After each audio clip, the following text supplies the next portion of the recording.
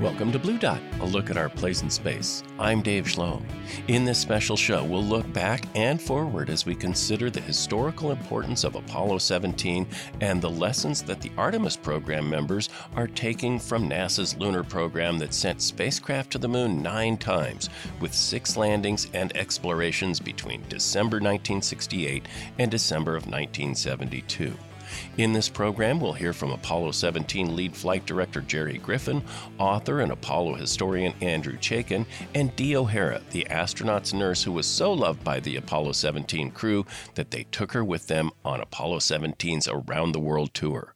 We'll also have a very special conversation with the late Commander Gene Cernan's daughter, Tracy Cernan Woolley, talking about her dad, the last man to walk on the moon. But first, while putting the finishing touches on this program, NASA successfully launched and recovered Artemis 1, its history-making uncrewed test in deep space of the Orion crew capsule launched by the Space Launch System.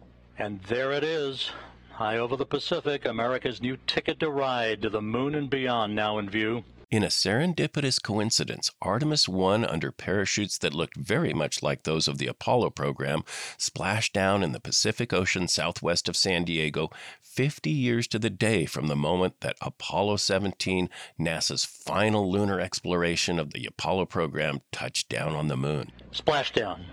From Tranquility Base to Taurus Littrow to the tranquil waters of the Pacific, the latest chapter of NASA's journey to the moon comes to a close. Orion, back on Earth. We're joined by NASA's first female flight director, Holly Ridings, who is now helping to lead a key component of the Artemis program, an orbiting way station that will be aptly called Gateway. Holly, welcome to Blue Dot. Well, thank you so much for having me. I'm excited to talk to you today. I'd like to start out by knowing how a little girl from Amarillo, Texas, wound up at NASA. Yeah, so how did I end up at NASA? So you correctly identified I am from Amarillo, born and raised. My family's still there. It's awesome.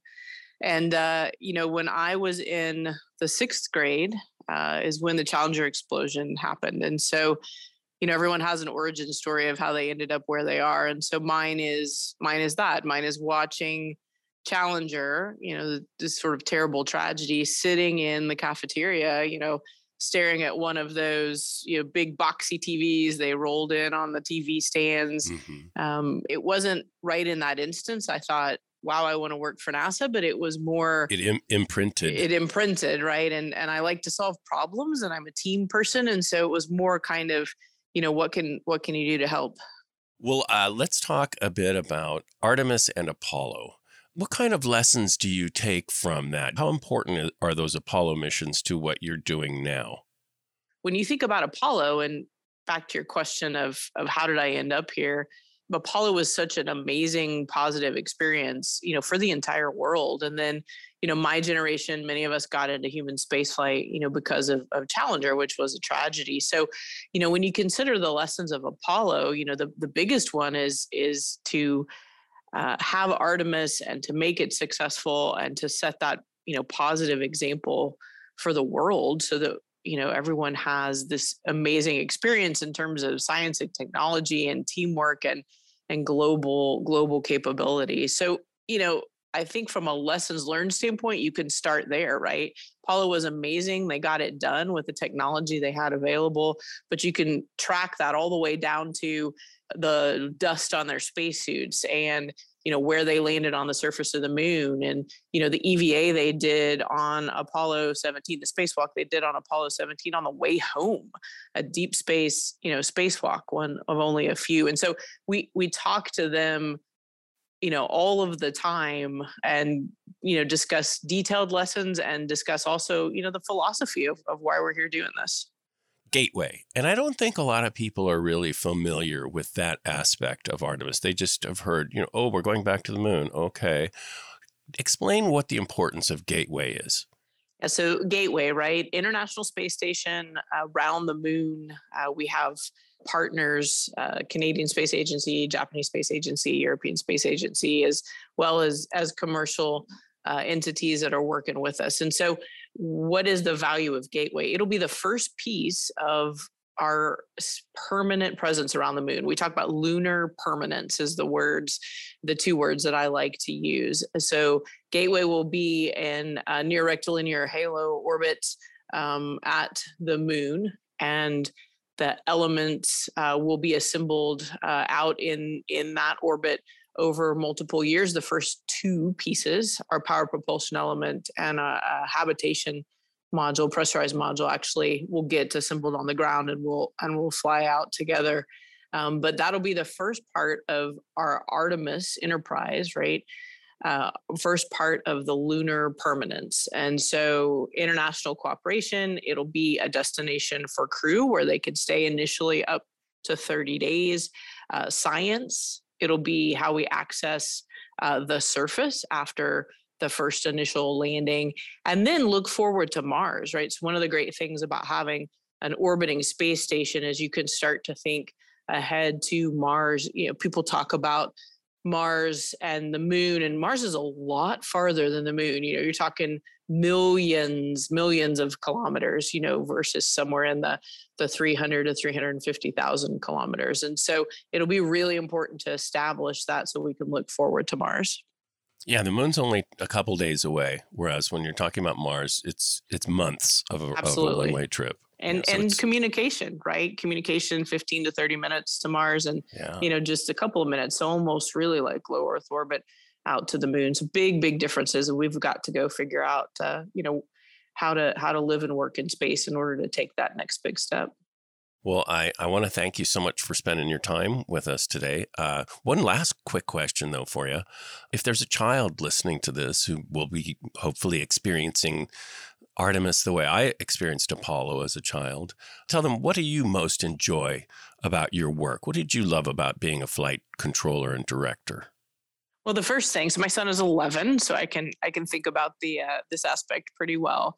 You know, it's solving problems, right? So every child likes to they like to fix things and build things and understand things and create things. And so, you know, think about, we are creating the future, right? A future that actually they can maybe envision even easier than we can, because to them, the world is an interconnected place, right? And we do have amazing technology that will help us move forward, and we can put all these pieces together. And so to me, step one, just the creativity of solving a big, complicated problem with a big global team.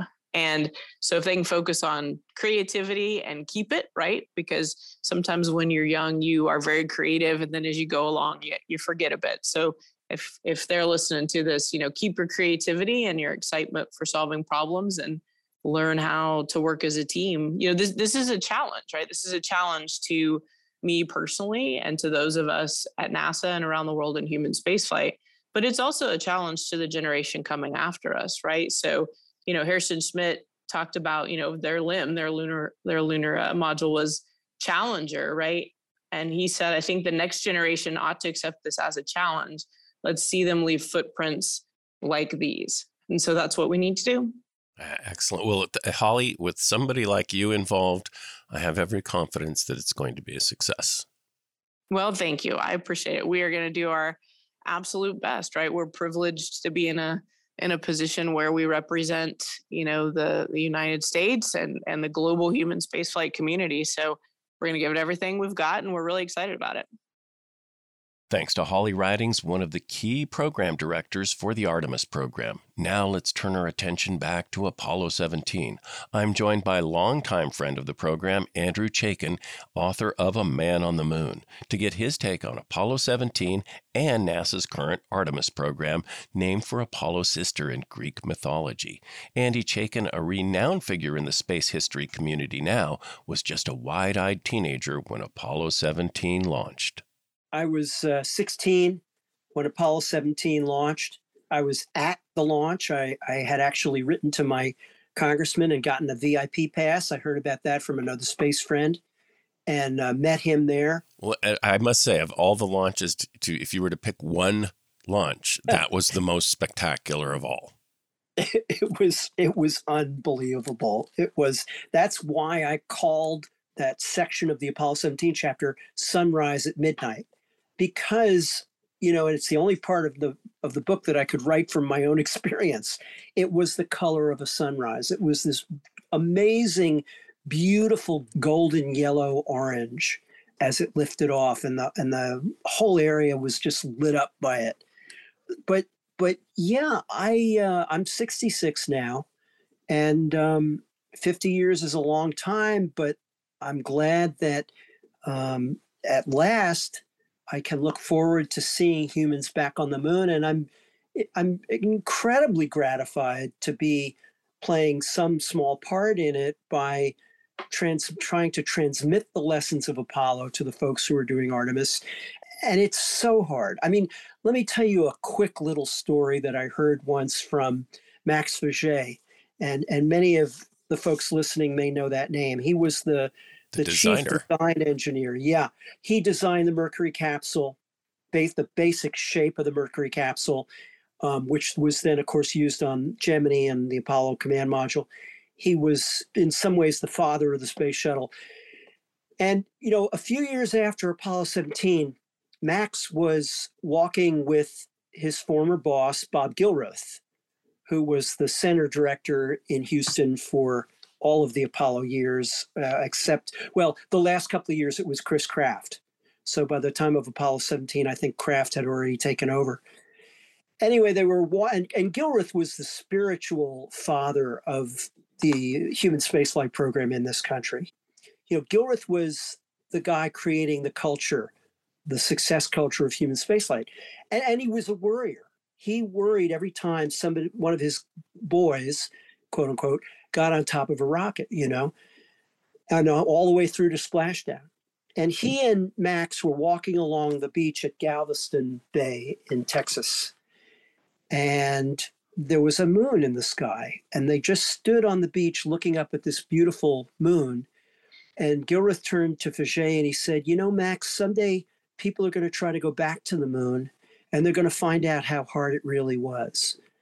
And it's only in the last few years, as I've been working to capture the elements of success that got Apollo to the moon, that I've really come to understand what that quote meant.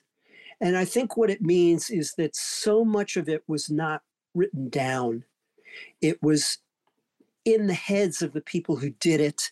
It kind of became war stories, and in some cases was never put down in any form.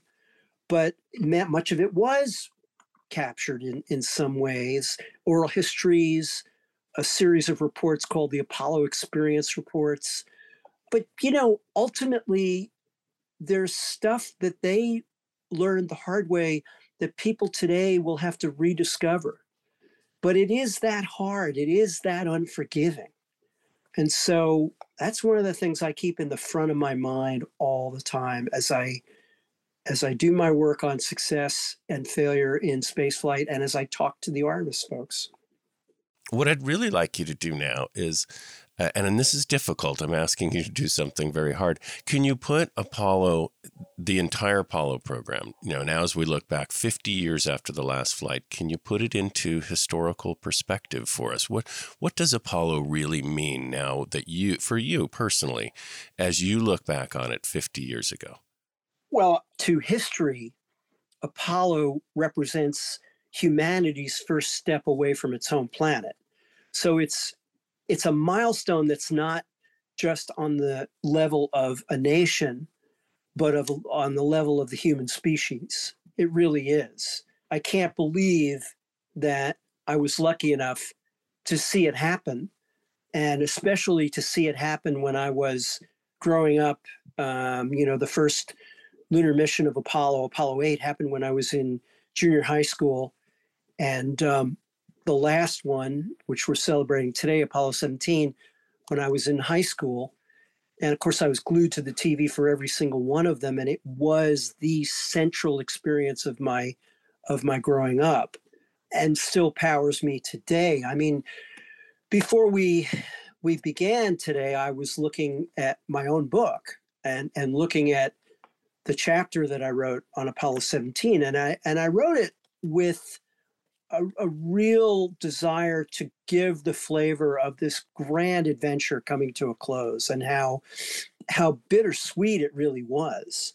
How much nostalgia had already begun to set in, knowing that this was coming to an end. And I was amazed at how much emotion it brought up in me to read about Apollo 17. Granted, my own words, but still, that's one of the jobs of an author, is to dial up the emotions that bring an event to life. And, for me, it's about the incredibly compressed age of lunar exploration that President Kennedy inaugurated in 1961, but really didn't begin to happen in earnest until December of 1968, right? Yeah, I mean, it just goes from basically the exploration part from December of 1968 to December of 1972. That's not a very long span of time. It's a blink of an eye in the broader sweep of history. And yet here we are all these years later, and we have not yet gone back. We are in preparation to go back, which I'm very happy about. But Apollo will always be special for being the first time, and for how it felt. I hope before I'm gone, I can find a way to put down on paper or video or something what it felt like to witness this, and to be immersed in it, and to be completely electrified by it. I really want to leave that as part of what I can give to folks who come after me. It's like you got to glimpse this greater reality of what human beings can be and do.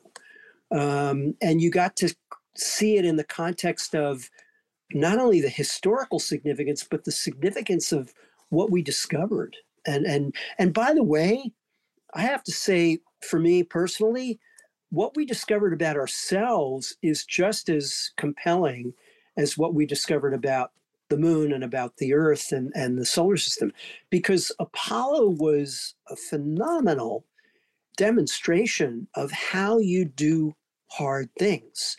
President Kennedy said it best. We do these things, going to the moon and the other things that we want to do, not because they're easy, but because they're hard. And he understood at some fundamental level that it's good for societies to stretch beyond their limits. So Apollo, and this is what I've been doing for the last 10 years, is I've been putting down on paper and teaching at NASA how we really did Apollo from the standpoint of human behavior, because the human piece of the system is just as important as the technology and how we did the engineering. You can't do the engineering without the right mindset to bring to the job. But Apollo just unfolded in this incredible way. I even love the fact that the TV is not high def. I love it. I love looking at those kind of, fuzzy pictures from Apollo 11, the ghostliness of those pictures from the first Apollo 11 moonwalk, from the only Apollo 11 moonwalk. And then as you get further through Apollo, the pictures get better and better as the technology improves. And on Apollo 17, it wasn't commercial quality, but it's pretty darn good. And you can even see at one point, Gene is dusting the rover TV camera, which was remotely controlled by Mission Control. And he raises his gold visor so he can see the lens better as he's using this little brush to clean it off of lunar dust. And you see him talking inside his space helmet for just a second. And it's the human inside the spacesuit. And it's just all of that wrapped up together. I mean, how many hours do we have? I could talk about this for a very long time. I know. I wish we could. One of my favorite moments is at the very end of the last moonwalk, when Gene is about to head back up the ladder for the last time. And there was a sign on the front leg of the lunar module, the Challenger, that somebody had put there, and it said, "Godspeed, the crew of Apollo 17." And Gene looks around and says, I dedicate my last steps of Apollo 17 to all those who made it possible. And then he reads the sign again, Godspeed, the crew of Apollo 17. And it was almost like when I talked to him about it, he said it was a public prayer. And as we leave the moon at Taurus Littrow, we leave as we came, and God willing, as we shall return, with peace and hope for all mankind. Godspeed, the crew of Apollo 17. Let's take a short break, but before we do, here are the Apollo 17 astronauts on their way to the moon 50 years ago as they take one of the most famous pictures of all time. The full Earth image known as the Blue Marble, with the swirling clouds and clearly visible continent of Africa, has been reproduced countless times. Here are the astronauts. Commander Gene Cernan, Lunar Module pilot Harrison Jack Schmitt, and Ron Evans talking about what they see while taking the famous photos. You can even hear their cameras clicking as they discuss the view. I know we're not the first to discover this, but we'd like to confirm from the crew of America that the world is round. Roger, that's a good data point.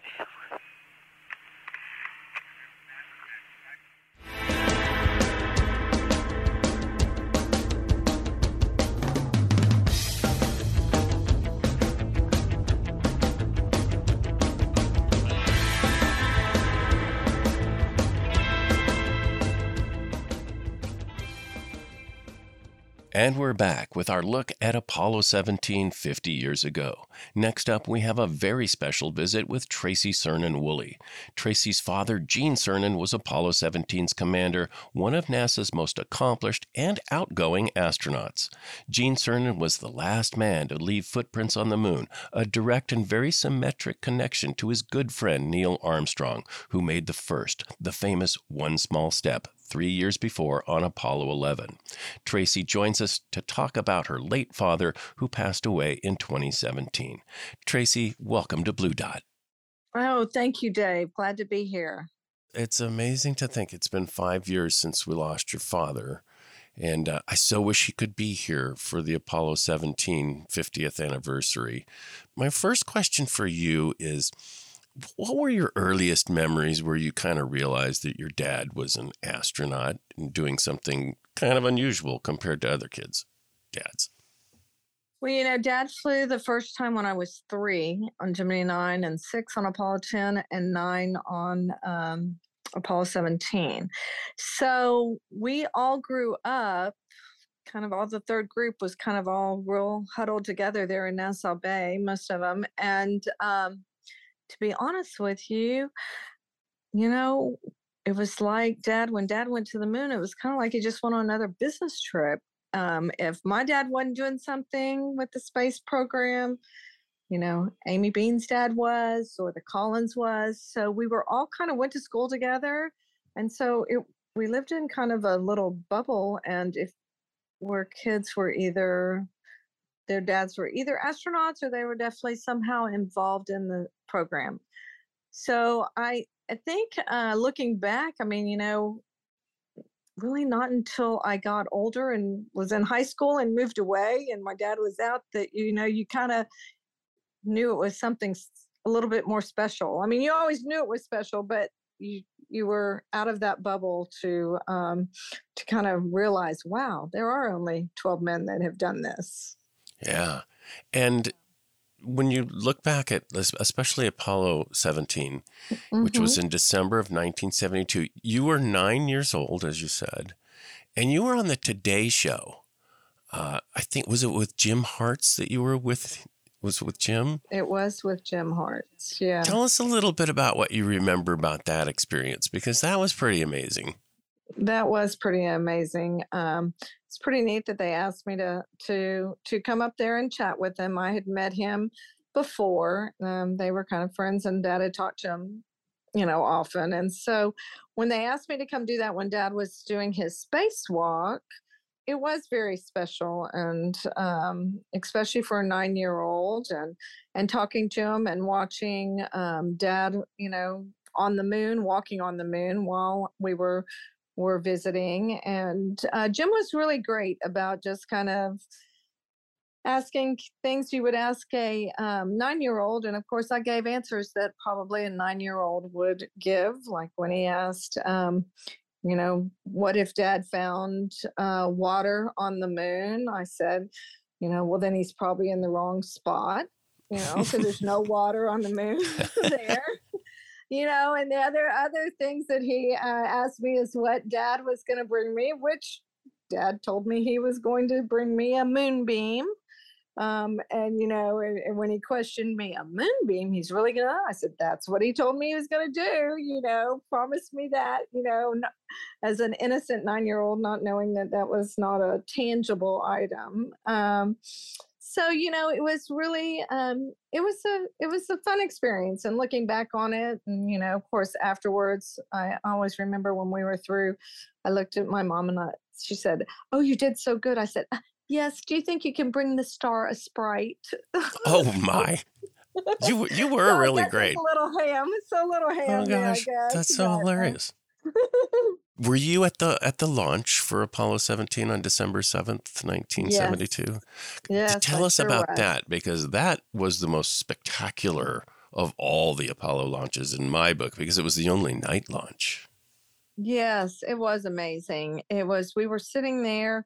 And the family launch place where we sat was right in front of this big lake. And that's what was so beautiful, watching the Saturn V sit there all lit up, all bright as can be. Of course, there was a delay on it.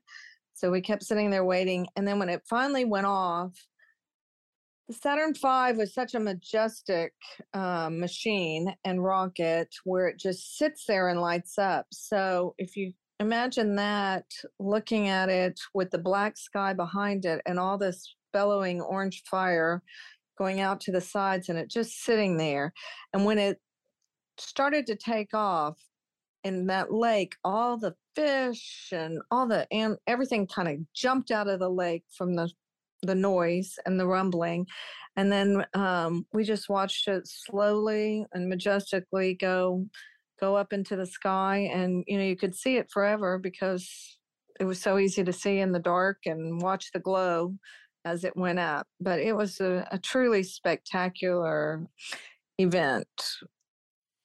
As a child, were you ever worried about your father, because it was very dangerous, that he may not come back? Did that ever really occur to you as a kid? No, it didn't. He was, my dad was very confident in going. He was confident in the people, confident in the rocket, confident in the people that were guiding him there, confident in his abilities and his crew members' abilities. I think he always knew there's always could be something that happened, but he didn't ever go thinking that there wasn't. And I think he portrayed that to my mom as well. So she didn't portray a lot of fear.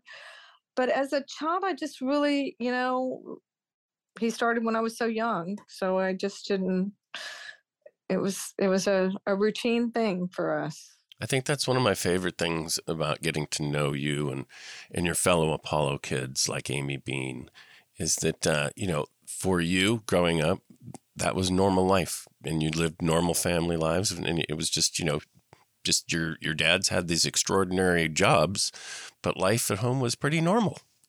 Yes. And we have to credit our moms for that, because I think the moms really kept it normal.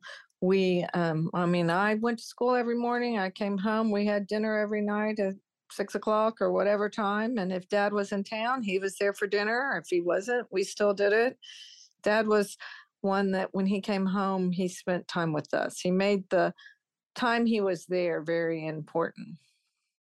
And one of my favorite stories about that relationship is when your dad came back from Apollo 10, which was one of the countdown dress rehearsal for Apollo 11, where they went out to the moon, got within 50,000 feet of the surface. And it was just an amazing mission that your dad was on. So it was groundbreaking and paved the way for Apollo 11 to be the first to land. But when he got back, he had sat down and had this nice talk with you about, now I'm back from the moon, and, trying to convey all that to your child's mind. And I loved your response to him was like, Great. When are we going camping? That's right. That was right. He thought he was going to really impress me of how far he was going to be and what he was going to do, and look up at that full moon. Look, but that's where Daddy's going to be. And then I sat there and listened with all this intent. And then my comment was, okay, Daddy, that sounds great. When are we going camping? Yeah, because that's what was really important to you. You wanted to go camping with Dad. That's right. That's right. So, well, and of course, you were very special to your father, as all daughters are to dads, I can tell you. But he did something so special on the moon, which was to carve your initials into the lunar regolith there. And they're still there now and will be for many, many years into the future. How did you learn about that? Did he tell you about it afterwards? When did it occur to you that, your initials are on the moon? Well, before he went, he told us, because they did the maps out, and there's a lot of craters named on the moon. They were able to name certain craters. And so there's craters named after me and my mom, and I think his parents and stuff like that. But then afterwards, Dad never thought about that. I mean, I think that he told me it was, and he did tell me after the fact, but he said it was just kind of an afterthought. He was setting up the camera on the rover to take a picture, because they hadn't had any color pictures of the liftoff yet. And so they were setting that up, and he said he just looked down and reached down right there by the tire and said, I'm going to write her initials, wrote her initials in there, and then went on up, took his last steps, did his famous words, and climbed up. But, when you look back on it, you think how special that is, because that he was, even though he was there on this intense mission and a specific purpose and constantly had stuff on his mind and what to do, you can still think that, I was still in the back of his mind, and so was my mom. And what was important to him was still at home, and he was still thinking about us. Well, and he did a lot through the years after his work in the space program as an astronaut, as a goodwill ambassador for the space program and NASA, and passionate about, we need to, continue exploring space. Could you talk a little bit about, how important that was to him? Because it really seemed to drive him in his later years, where he did a lot. He did do a lot. He was very passionate about the fact that we should continue space travel and continue space exploration. So many things that were developed with the space program, Velcro and sciences and so much stuff that came about as a result of the space program. It just shows how much you learn. And he used to always say, human race are, their desire is to explore, and so we can't stop that. I mean, you want to continue that. I mean, I know Daddy never wanted to be the last man on the moon. He used to always say, I don't want to be the tail on the dog. He said, and I think he would be excited. I think he wished he would see this next phase. I think he'd be excited about Artemis. I know that he had differences in the aspect of commercial space, because he felt like it just needed to be some kind of head organizing, a NASA figure or something that kind of organized it, not a free-for-all. But I think he would be excited about what's happened with SpaceX and Blue Origin after, now that he saw it, and at least that there's a lot more interest, and that we're actually using it to send astronauts up into space. But I wish he would be here to see when the next person walks on the moon. Yeah. Oh, me too. Thank you for sharing your memories of your father with us. Well, thank you very much for having me, Dave. I enjoyed it.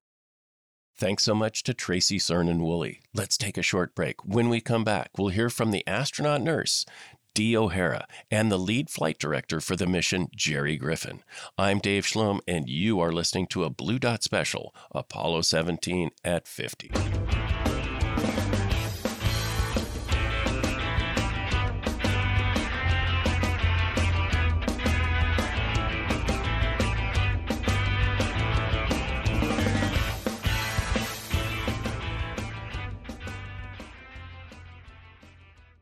And we're back, and thanks for listening to this special edition of Blue Dot as we look back at NASA's final and one of the greatest missions to the moon, Apollo 17.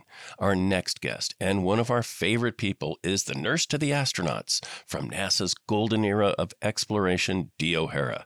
She joins us now from her home in California's Bay Area to talk about her very special connection to Apollo 17 and its commander, Gene Cernan. Dee, welcome back to Blue Dot. Thank you very much. It's nice to be back. And we're talking about the final of the lunar missions, Apollo 17. Tell us a bit about your relationship with the commander, Gene Cernan. Well, it was a very warm, friendly, and loving relationship with Gene. I just adored him. He was friendly and open. In fact, he was that way with everyone. I think most everybody that knew or met Gene liked him very much. Whenever I would see him at an astronaut event, there was always hugs and talks, and it was just a very warm, friendly relationship. Gene was just an amazing guy, but one of the most interesting things that you told me in one of our previous conversations is you got invited on their Around the World tour, didn't you? Yes, I did, and it's all thanks to Gene Cernan. How did that happen? Tell me how you found out about that. Well, I wished I knew, but apparently the crew, Ron and Gene and Jack had been contacted, obviously, about Around the World mission, because since Apollo 11, all of the crews were sent on a goodwill mission, if you will. And I was at the Cape. No, Gene was at the Cape, and I was in Houston. And he called and said, how would you like to go around the world with us? And I said, yeah, right. And then he said, no, I'm serious. And I said, what are you talking about? And he said, we've been making plans. And he said, I insisted with headquarters that you be allowed to come with us. And with that, I said, Gene, do you realize that you're going to be out in the middle of nowhere with just me and a doctor's bag? And you better think about that. And he said, nope, we're not going to have a doctor. You're going to go with the doctor, and we want you to go. So, of course, what else could I say? And, of course, I was thrilled to death. But it was all because Gene had insisted that I accompany them on that trip. Well, and very appropriate that was, too. Okay, well, let's talk about the mission in context with your life, because you began basically with the space program right at the beginning with the Mercury 7 astronauts. And then in 1961, right near the beginning, President Kennedy sets the goal to go to the moon before the decade is out and return safely to Earth, and sets that goal. And then you are a part of it. What was it like for you on Apollo 17? Do you remember what the feelings were like, or even now about, like, this is the end of that era of exploration, of Kennedy's goal? At the time, I wasn't that cognizant of it being, quote, the last mission. But then there were times when I thought, gosh, I can't believe this is almost over with. And I hoped it would not be, because it was such an exciting and great time for everyone. But I certainly didn't dwell on it being the last mission. And I'm not sure why I didn't, but I just did not. And now, 50 years later, what are your thoughts on that? My thoughts are, where the hell did the time go? 50 years? Are you kidding me? I mean, it just seems unreal, and it's kind of sad that we did not return. I know the Artemis program is going forward, and there's a lot of anticipation about that. I don't have the enthusiasm for it that I once did or when I had for Apollo, but it's kind of sad that this much time has passed and we have not fulfilled we haven't gone back. Well, perhaps for somebody working on Artemis, perhaps somebody in the medical aspect of that, any advice that you would give them, from your experiences? What do you have to say to the Artemis people? Well, hang in there and enjoy every single day. If you're a part of the Artemis program from the beginning, or regardless of what your portion of duties are or what part you are playing, just enjoy every single day of it, because it too will fade off into history. But it's just such a unique opportunity to, number one, work with astronauts, and number two, to work with a wonderful group of engineers and flight directors and people like that. I mean, they really, it brings an excitement, I think, to your life that you don't get anywhere else. Thanks again to Dee O'Hara, NASA's first astronaut nurse. Finally, we're joined by my friend and personal hero, Jerry Griffin. Jerry was the lead flight director for Apollo 17. Jerry, welcome back. Always nice to be with Blue Dot, Dave. Glad to be back. You've commented to me before when we were talking about Apollo 17 that you were, at this point, you were very comfortable with the hardware, with the systems, and it was that chance to really push Apollo to its limits. Right. It was more why are we going there? We were going there to explore the moon. And that's what we finally got to. I think if we had flown 18, 19, and 20, we would have taken another step up the ladder and even learned more quicker. Now we've got to go back. So to do it some more and do it in harder places like the South Pole.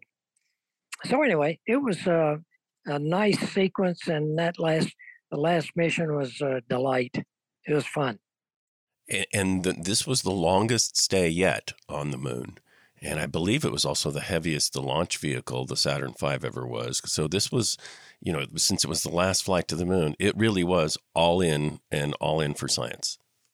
Yes, and the interesting thing too, Dave, is that not only was it a scientific exploration while they were there that was enhanced, every flight, including 15, 16, and 17, each one, the latest one carried more samples back to the moon, brought more samples back from the moon than the one before it. And so the one that holds the record is Apollo 17. Most pounds of samples returned, longest stay time on the surface. And so, like I say, 17 was a great ending. If you could go back in time and talk to yourself 50 years ago, what would you tell yourself to think from your perspective now to tell Jerry Griffin, the flight director at that time? Could he have imagined that 50 years later we would be producing these programs and talking about this, but have not quite yet returned to the moon? Yeah, I have thought a lot about that.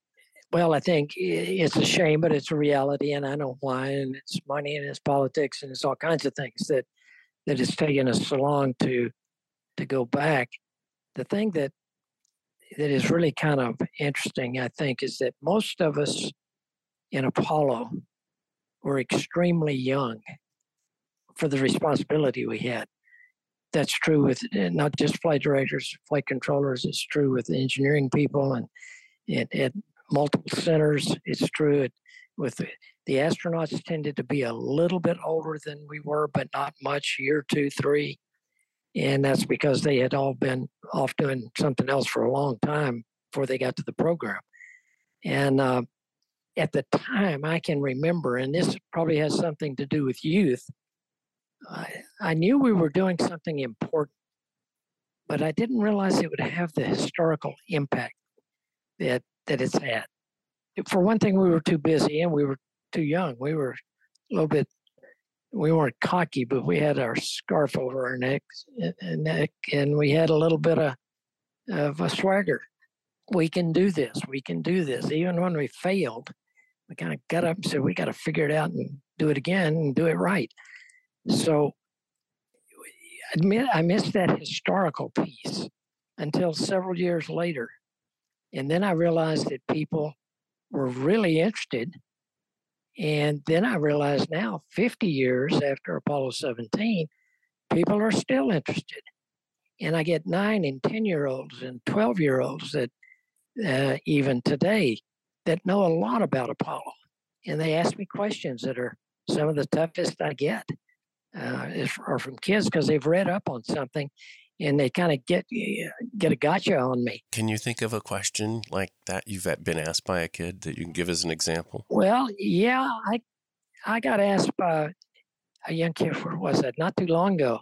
And he said, you did a mid-course correction coming back to Earth on Apollo 13 to keep from, and he used the term, he was probably 12, may have been 13, to keep you from skipping out of the atmosphere because we were shallowing out. He said, how many feet per second did you have to put in to take care of that? Wow. And I said, wow.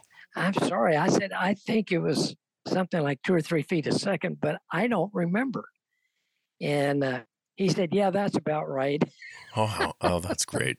Well, hopefully he'll wind up working for NASA sometime a few years from now. Oh, yeah. Yeah.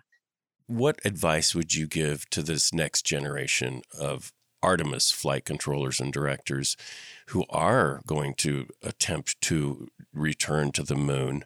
What advice do you give them? Well, as a matter of fact, I have given them some. They solicited it. They've asked me several times how we did things or what we did or what was the overall scheme of how we approach something. And those are kind of easy to answer. But what I've always take the opportunity to do is explain to them, when you perform translunar injection, TLI, we called it, you're on your way to the moon, you're leaving the sphere of influence of Earth and headed for the sphere of influence of the moon. They're on their way to another place in our solar system. And it's different. It has a different feel to it. It's a little bit like when you're flying in an airplane, you fly over water finally, and you got a long stretch of water in front of you. You start listening to the engine really carefully. And was that a sputter? Was that did I hear a pop? What was that? And it's a little like that when you do TLI, because for one thing, is you got a heck to have a maneuver to get back.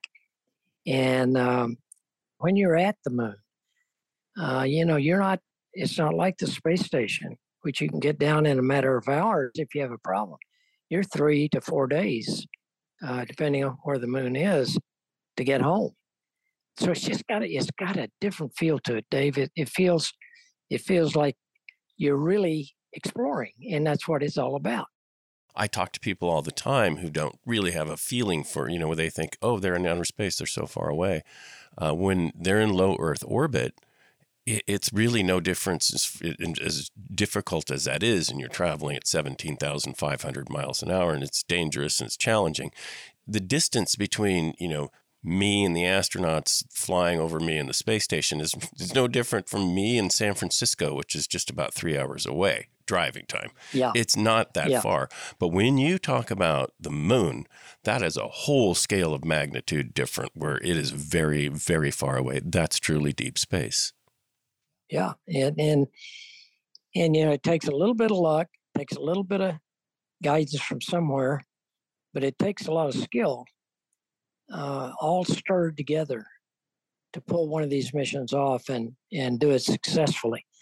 And they often talk about Artemis standing on the shoulders of Apollo. I think the technology is so much better today. They're going to have a lot more tools.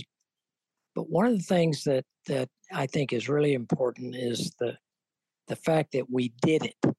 I think the fact that if they are standing on our shoulders, we've at least proven the fact that it can be done. And I think Apollo legacy will help them more that way than any way. Well, Apollo those are some damn fine, powerful shoulders. Yep, I agree. Jerry, thanks so much for sharing your memories of Apollo 17 and the Apollo program with us. It's always a joy to have you. Well, it's always fun talking to Blue Dot. I really appreciate what you have chronicled in this whole 50 anniversary series, and I really applaud that. Thanks to Apollo flight director Jerry Griffin. On a personal note, when you get to meet your heroes, it can go many ways. I never would have imagined when I was a kid that as an adult in my 60s, I would be not only interviewing, but regularly texting an Apollo flight director to talk about everything from our families to football. He's definitely one of my most treasured friends and someone who's worked tirelessly to share the stories of Apollo to people around the world. And thanks to you for listening to our special Apollo at 50 programs. Thanks to all our guests, NASA Artemis Gateway Deputy Program Manager Holly Ridings, Tracy Cernan-Woolley, Andrew Chaikin, Dee O'Hara, and Jerry Griffin. Special thanks to Andy Chaikin, who helped me when I was first starting my career as a space history journalist and has never failed to be a kind and generous friend. Blue Dot's Apollo at 50 series is a production of North State Public Radio, a service of Cap Radio in beautiful and talented Northern California. If you missed or want to revisit an episode of Blue Dot, you can do just that on our website, mynspr.org. And while you're at it, subscribe to our podcast so you never miss an episode on our website, the NPR One app, or wherever you get your podcast groove on. Follow the show on Twitter and Instagram at BlueDotNSPR. The theme music is by Matt Schultz. Blue Dot is engineered and produced by the maestro, Matt Fiddler. I'm Dave Schloem, and for all of us here, I remind you there that from deep space, we all live on a pale blue dot.